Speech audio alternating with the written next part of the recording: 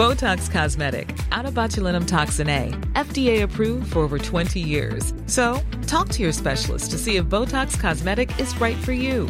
For full prescribing information, including boxed warning, visit BotoxCosmetic.com or call 877-351-0300. Remember to ask for Botox Cosmetic by name. To see for yourself and learn more, visit BotoxCosmetic.com. That's BotoxCosmetic.com. This is an RNZ podcast. One thing that frustrates me making this show is the stuff we have to leave out. I think you all realise that you can't actually compress any person's life down into 20 or 30 minutes without missing out lots of important things. But with these black sheep we talk about in the show, some of them have such bizarre, extraordinary life stories that sometimes the things we leave out would be the single biggest event in any normal person's life. Take Thomas Russell. We did a show about him in our first series. Go back and have a listen if you haven't already, because it might give you some context for today's show. So Thomas was the most famous businessman of his time in New Zealand, an Auckland lawyer, property speculator who founded New Zealand's first bank, first insurance company, served as defence minister, did all kinds of dodgy business deals and was heavily involved in pushing for the invasion of Māori land in the Waikato in the 1860s. With a life as busy as that, maybe it's not surprising that we didn't have time to mention that one time a famous arsonist tried to murder him and his entire family. So let's make up for that in this episode of Black Sheep and meet that arsonist. We'll pick up the story at Thomas Russell's family home at Pa Farm just outside Auckland, where the suburb of Onehunga is today. It's just after midnight, January 22nd, 1871. Thomas Russell isn't at home. He's in the city on business. Inside is his wife, Emmeline, and their 7 children. Emmeline wakes up to the sound of footsteps on the veranda. I'll let the New Zealand Herald pick up the narrative. Mrs. Russell, hearing the footsteps, at once called out to her son, a lad sleeping in the next room, that there was some person about. The son got out of his bed and went to the window. The windows of the house are glass, opening out onto the veranda in the French style. He drew aside the curtain and put his face close to the glass to look for the intruder. As he did so, he saw the face of a man peering in. In that instant, as their eyes made contact, the man outside in the dark raised a revolver and fired. The bullet passed just above the boy's head, although the New Zealand Herald noted darkly that, had he been somewhat taller, as tall, for instance, as his father, he must inevitably have been shot. The man in the dark went to the next window, Emmeline's room. Both bullets miss, but one was so close that it went through the pillow she was sleeping on. And generally speaking, he goes around the house firing into a number of its many windows. Over the sound of gunfire and splintering glass, the family can clearly hear the gunman outside screaming Thomas Russell's name. Thomas Russell! Tom Russell! Come on, Russell! Tommy! Thomas Russell!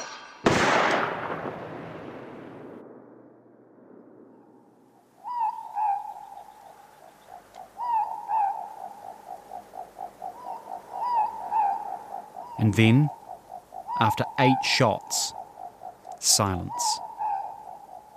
The gunman vanished into the night without a trace. The police investigate but cannot find any evidence for who's done it.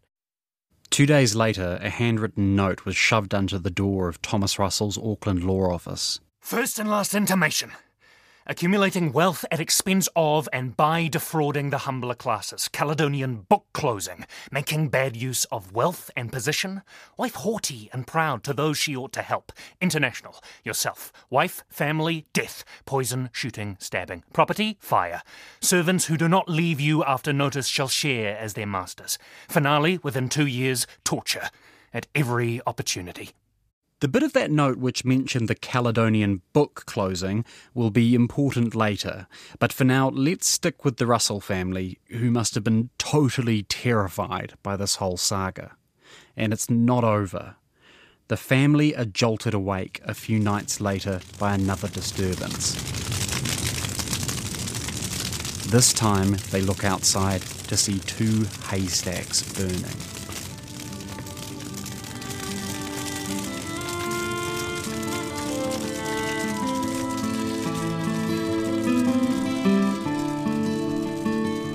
Those fires, together with the bizarre death threat, were the signature of a criminal who'd been terrorising Auckland for the last year. This man had burned down 4 major buildings and sent messages threatening to assassinate major figures in the city. Enormous rewards were offered for his capture, but every attempt to identify him failed. His name was Cyrus Haley. Someone's writing letters, someone's making threats. Someone says he's gonna kill 5 men and light more fires yet. Out at Russell's mansion, a pistol has been fired. Cyrus Haley, he's been caught, the jury has retired. What makes a man go crazy?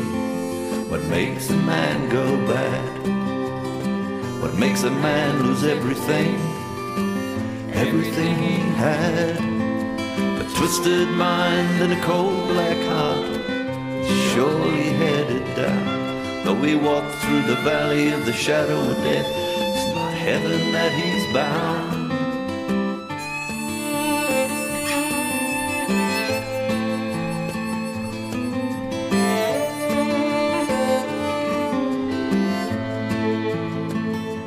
He was a slight man, not tall, not big built, bearded, quite nice looking in his photographs, and of a quiet, serious, sincere sort of demeanour. So people were impressed by him. He sort of seemed like a sort of stereotypical English gentleman, I guess. Pretty much. Yeah. The last guy you would expect to be involved in major wacky criminal enterprises. This is historian Mark Darby, who looked into Cyrus Haley's story while he was researching a book about Mount Eden Prison. It's actually quite difficult to tell the story of Cyrus's early life. All we have to go on are some newspaper articles written after he was jailed, and they probably had a bit of a vested interest in painting him in as negative a light as possible. Anyway, Cyrus Haley was born in Leeds to a comfortably middle-class family in 1832.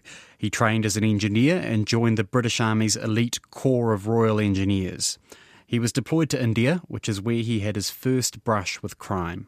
It seems as though he identified that one of his superior officers had been involved in a theft of some kind, and he appears to have blackmailed the guy until eventually both the theft and the blackmail were uncovered. And Haley was convicted at a court-martial and sent back to Britain to serve his time. And I mean, he served quite a long time, so it must have been treated as quite a serious matter. It was clearly a very serious offence.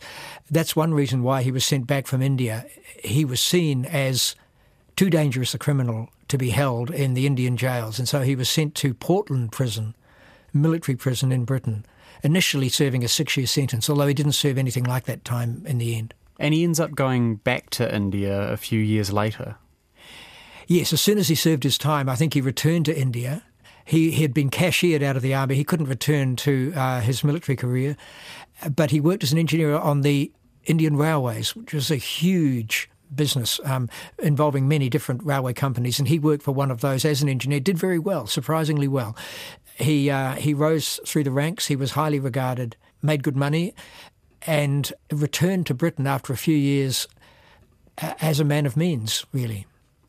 I mean, it shows, I guess, aside from anything else, that he wasn't a dumb guy. No one who knew him seems to have suggested that he was a dumb guy. In fact, he impressed the people that he met on first acquaintance.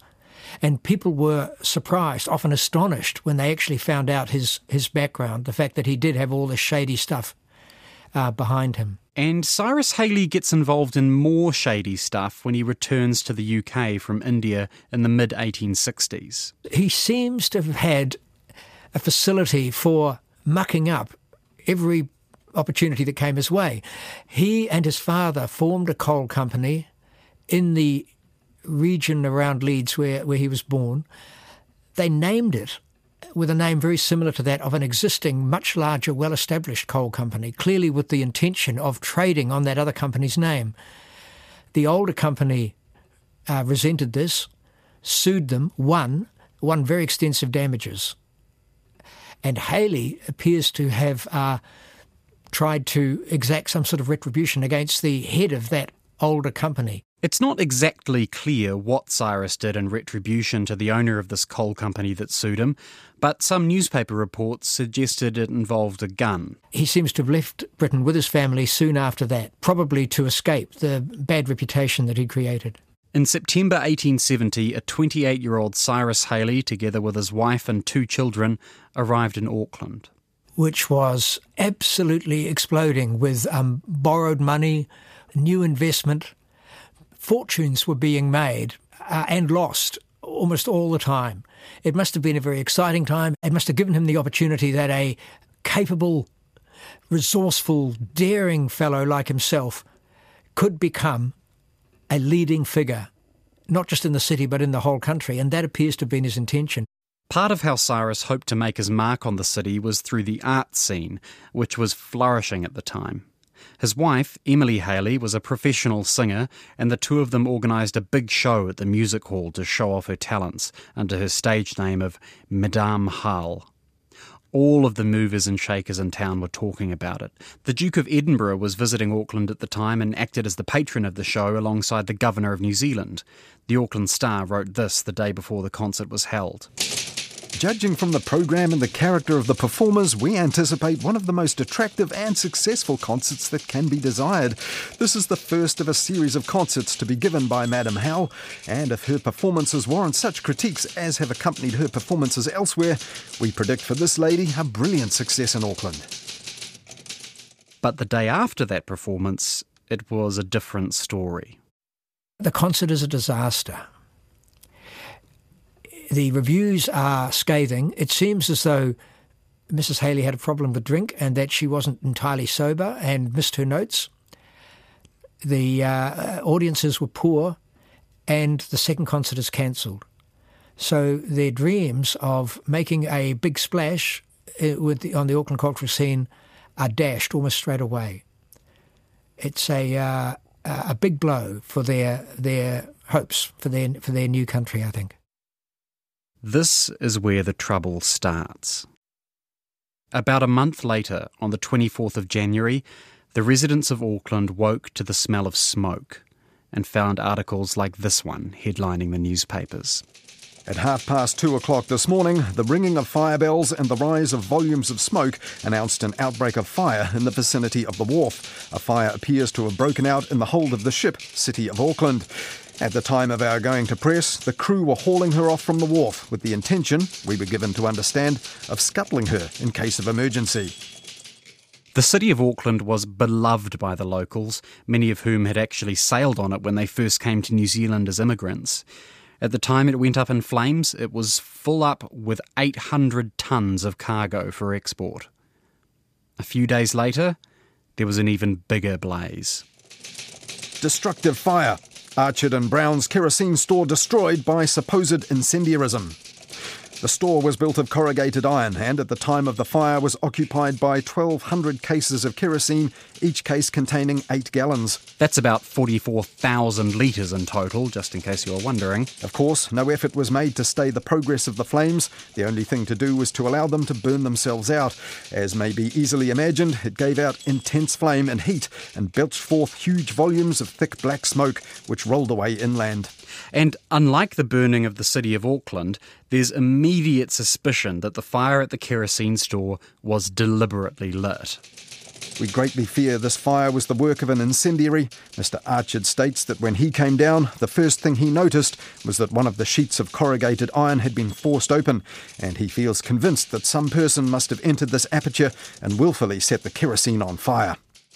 A few days later, there's a third inferno, this time at the music hall where Cyrus's wife gave her disastrous performance. About 10 minutes to 3 o'clock this morning, Mr. McComish, a bandmaster who kept charge of the music hall, was awakened by a suffocating smoke. On getting up, he observed the lean-to of the music hall on fire. The fire had obtained a firm hold of it and was breaking through the side door leading into the hall. He gave the alarm and proceeded to save his family. All his property, with the exception of a small box, was consumed.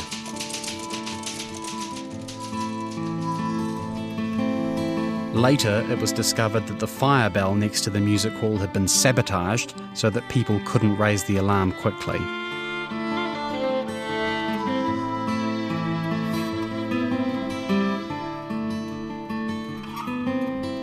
This fire's in Auckland City. The culprit can't be found. The coral hall that once stood tall burned down to the ground. A ship out in the harbour, now she's just a shell. The music hall, the kerosene store, well, burned down as well.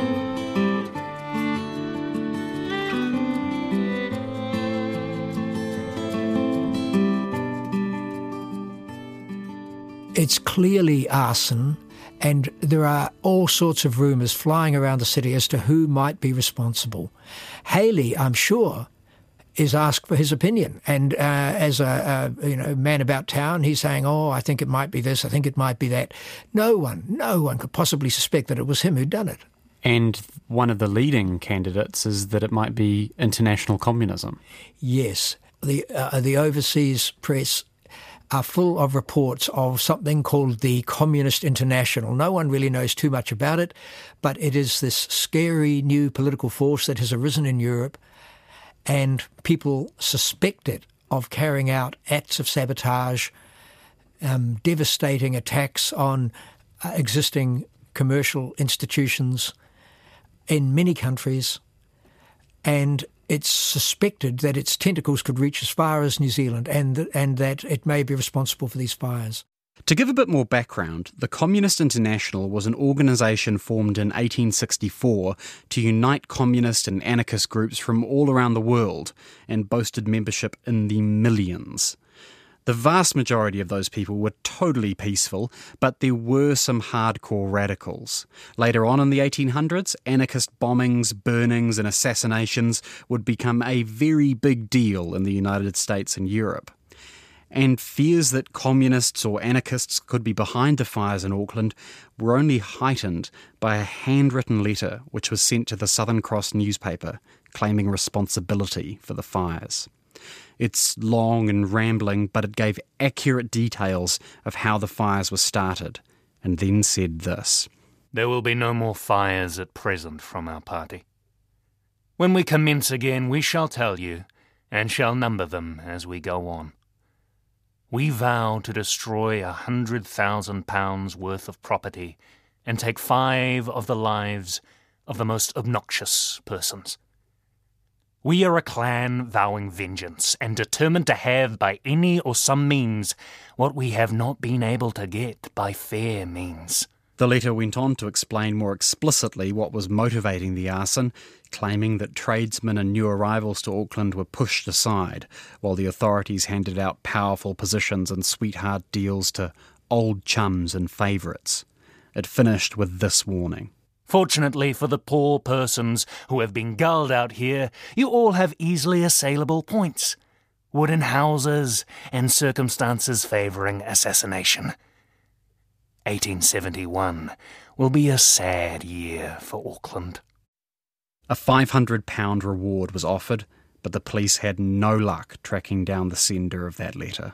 Haley was absolutely untouched by any suspicion from these fires in early 1871, and he continued to try and build his reputation as a businessman in the fairly heated Auckland world of commerce.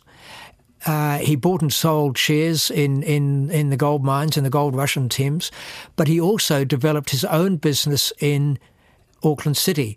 He leased a part of a prominent new building, the New Zealand Insurance Company headquarters in Queen Street.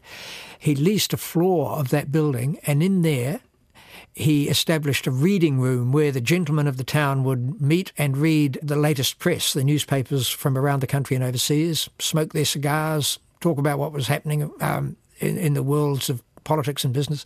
And he also began to set up a very large and luxurious restaurant. It was said to be the finest establishment of its kind in Australasia.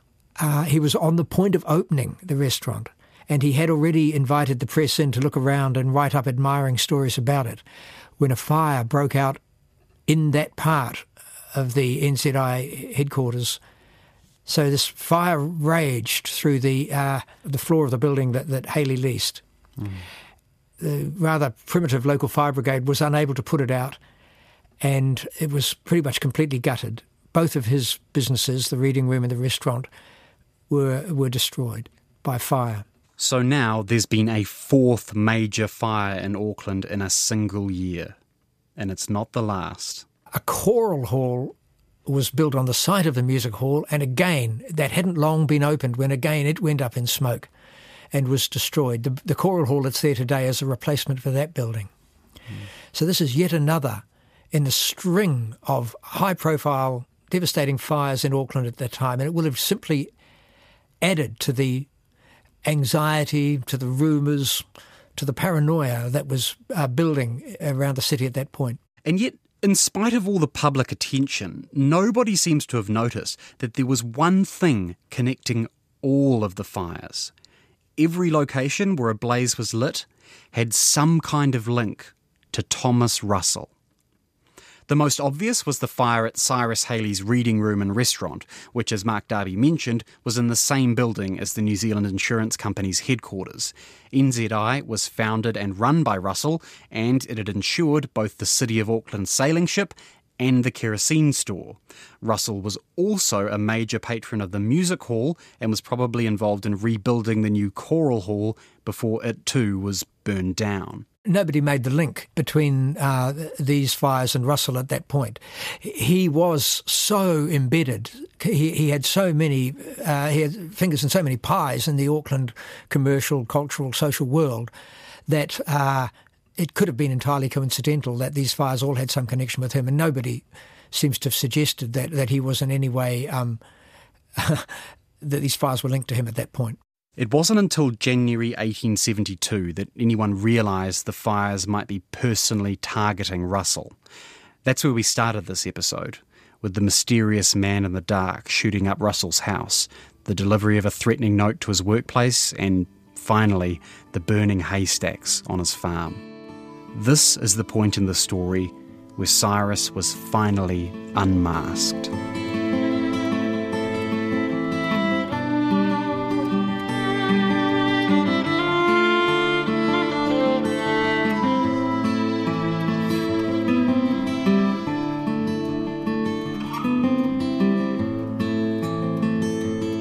When the burning haystacks were spotted, some of Russell's servants raced into Auckland City to raise the alarm. The Chief of Police, Inspector Brougham, put together a squad of officers, and they fanned out between Onehunga and Auckland, hoping to intercept the criminal on his way back from the scene of the crime. And sure enough, it's Brougham himself who spots a slightly built figure making his way around the area of Mount Eden. The shadowy figure on the road turns and runs. Inspector Brougham gets off his horse and sprints after him. According to the Southern Cross, it was quite a dramatic chase. The man, finding himself pursued, increased his speed and for a time was lost to sight. Fortunately, Mr. Brougham is remarkably swift of foot, there being, with the exception of professional pedestrians, few to equal him in speed in this colony. In the pursuit, Mr. Brougham had to leap a massive stone wall, cross through an orchard and again over a hawthorn fence, following up the chase over some very rough ground, across ditches and through thick scrub. The man was still considerably ahead and also proved a swift runner, yet the pace of Mr. Brougham told at last, and every minute the distance between the two lessened. Finally, the shadowy figure realised he couldn't escape. He turned and raised a revolver, pointing it directly at Inspector Brougham. But before he can fire, he trips and falls, and Brougham, who is unarmed himself, leaps upon him and subdues him. A very brave action for a man to do against somebody whom he knows is armed and has probably recently been firing his gun wildly. The only reason Inspector Broome wasn't shot is that while that shadowy figure was trying to pull the gun out of his pocket, the ammo cylinder had caught and fallen off his gun. Inspector Broome fights desperately, beating the man over the head with the butt of his riding crop. He subdues the man, and by the moonlight, he recognises him as Haley. He recognises him as a well-known Auckland figure, somebody whom he has met socially. It must have just been such an insane moment. It must have been. He would clearly have been astonished. Haley freely admits his guilt, and he is marched off to the station, bleeding because he's been badly beaten up in the course of being arrested. While Cyrus Haley is being treated by the prison doctor, he essentially confesses, claiming that he's the leader of a group of 50 men who are behind the burnings in Auckland, although he later admitted that he acted alone.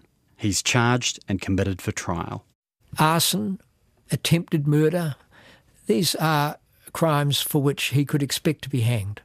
He pleads not guilty, and as you say, the evidence against him is overwhelming. The police have searched his house, and in that house they have found guns that match the ones that were fired at Russell's house.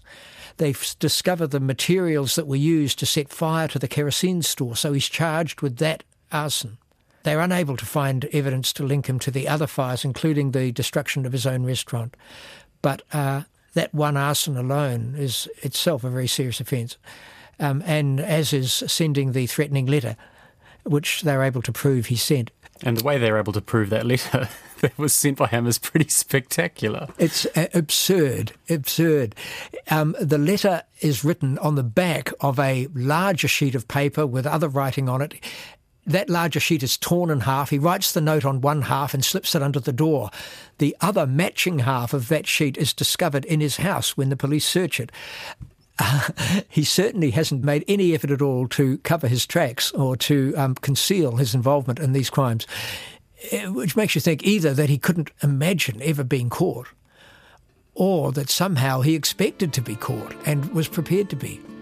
It's really hard to know now which of the two it was. What makes a man go crazy? What makes a man go bad? What makes a man lose everything he had? A twisted mind and a cold black heart, surely headed down. Though we walk through the valley of the shadow of death, it's not heaven that he's found.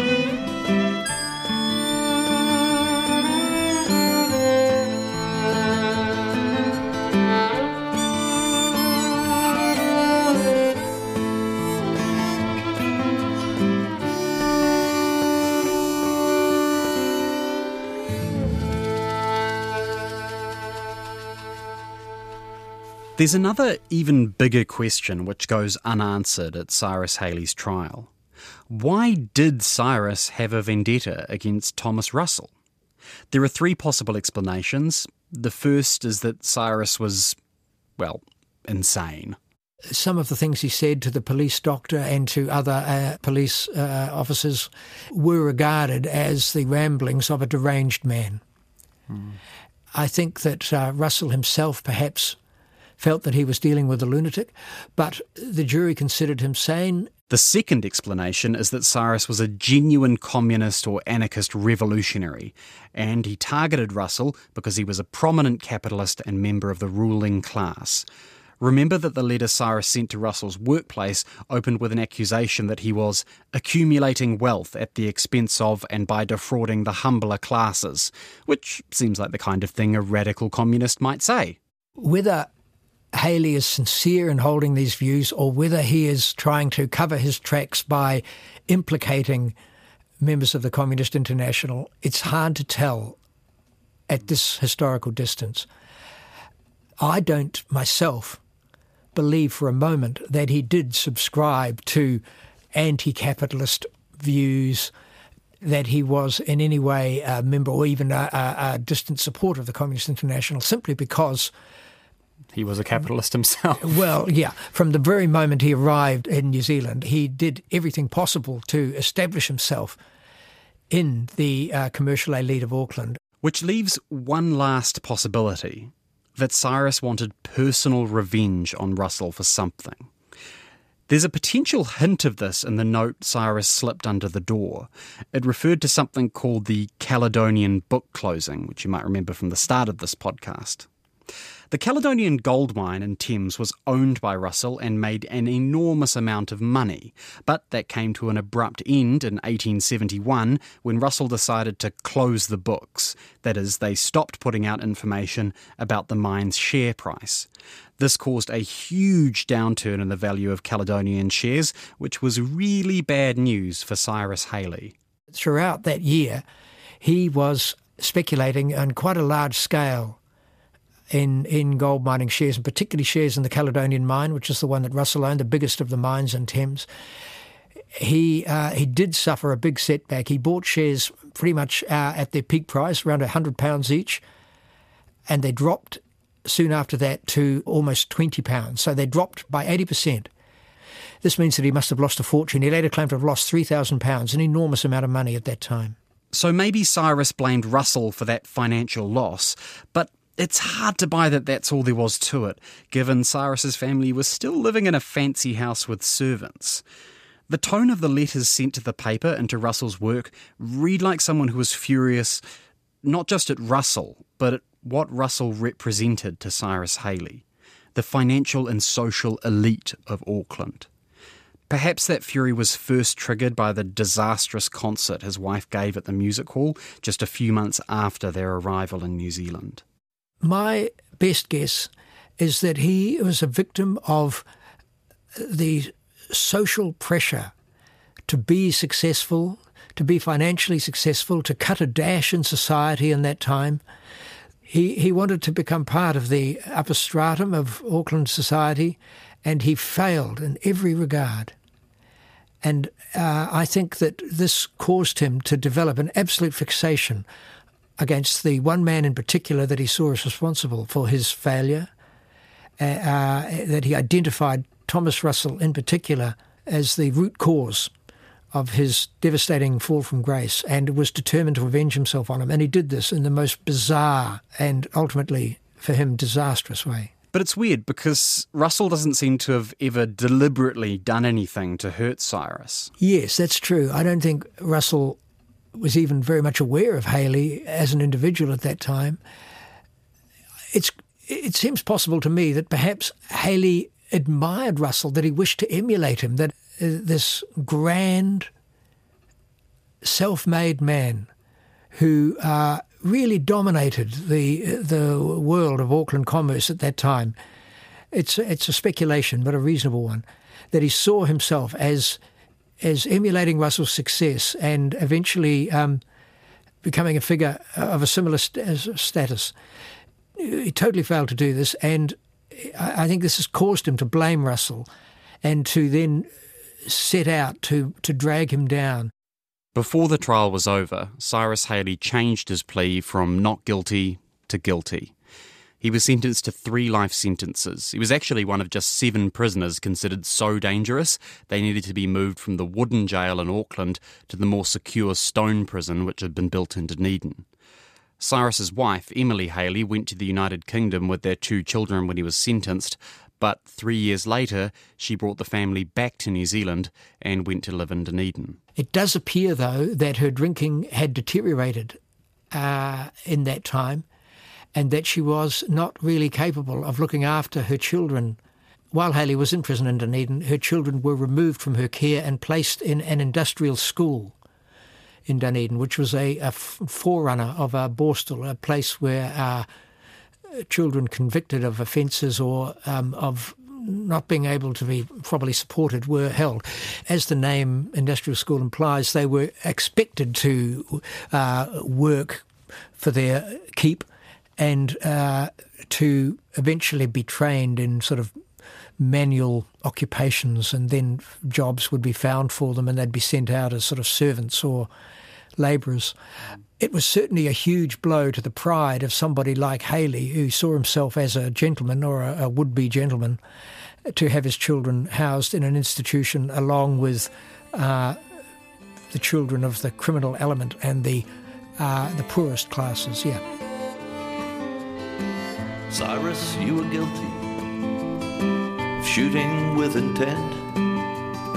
They threw him into prison. To Dunedin he was sent. His family, they followed him, but he was in for life. They took away his children. The drinking took his wife. Whatever you might think of Cyrus Haley, I can't help but see what happened to his kids as a tragedy. Cyrus snapped. He threatened to kill the prison chaplain who was involved in the decision to send his kids to the industrial school, and it seems he decided to rescue them at any cost. On October 4th, 1875, he took one last look at the photo of his children, put it in his jacket pocket, and waited for his moment to escape.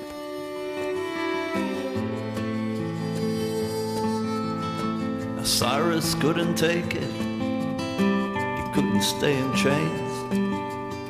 He tried to run, tried to get away, but God had other plans. At this point, he has been sentenced to serve with a hard labour gang. They're working under the command of an armed warder outside the prison, building streets, hacking into the hillside, and Haley manages to conceal himself from the guard long enough to slip out of his prison trousers, takes them off, and makes a run for it in his underwear, with his jacket on, no pants. Makes a break for it. The guard calls upon him to stop, and he doesn't. Keeps running. A series of guards call out to him to stop or threaten to shoot. He doesn't. He gets almost as far as the octagon. Cyrus tasted freedom with the coal yard just ahead. He thought that he could make it, but the water he saw red. First he fired a warning shot, the second just missed his head. He raised his rifle once again. Cyrus, he lay dead. And he's killed. So his career in New Zealand lasts only about 5 years, is it? Less than 6 years from arrival to his death in Dunedin. What makes a man go crazy? What makes a man go bad? What makes a man lose everything he had? A twisted mind and a cold black heart, surely headed down. Though we walk through the valley of the shadow of death, it's not heaven that he found.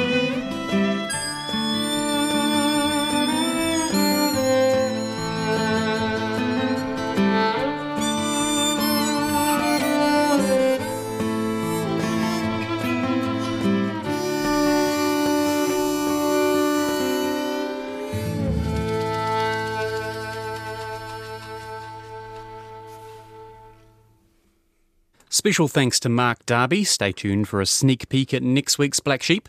But first, this is the bit in the podcast where I tell you to subscribe, which can be done in a variety of fun and exciting ways. You could use Apple Podcasts or Stitcher or Radio Public. You could also use RNZ's excellent app.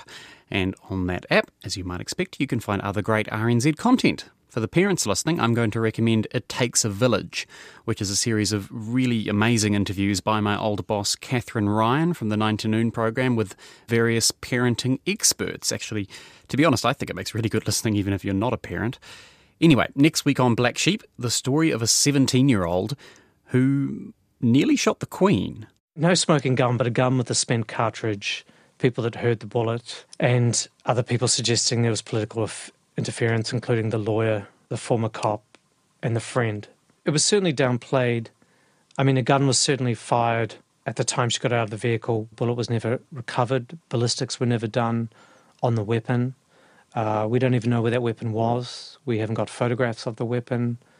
Some basic police work just seemingly wasn't done. Black Sheep is written and presented by me, William Ray. The executive producer is Tim Watkin, and our sound engineer is William Saunders.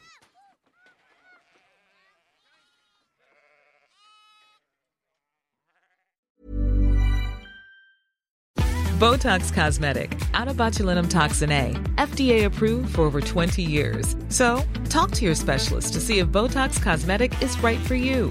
For full prescribing information, including boxed warning, visit BotoxCosmetic.com or call 877-351-0300. Remember to ask for Botox Cosmetic by name. To see for yourself and learn more, visit BotoxCosmetic.com. That's BotoxCosmetic.com.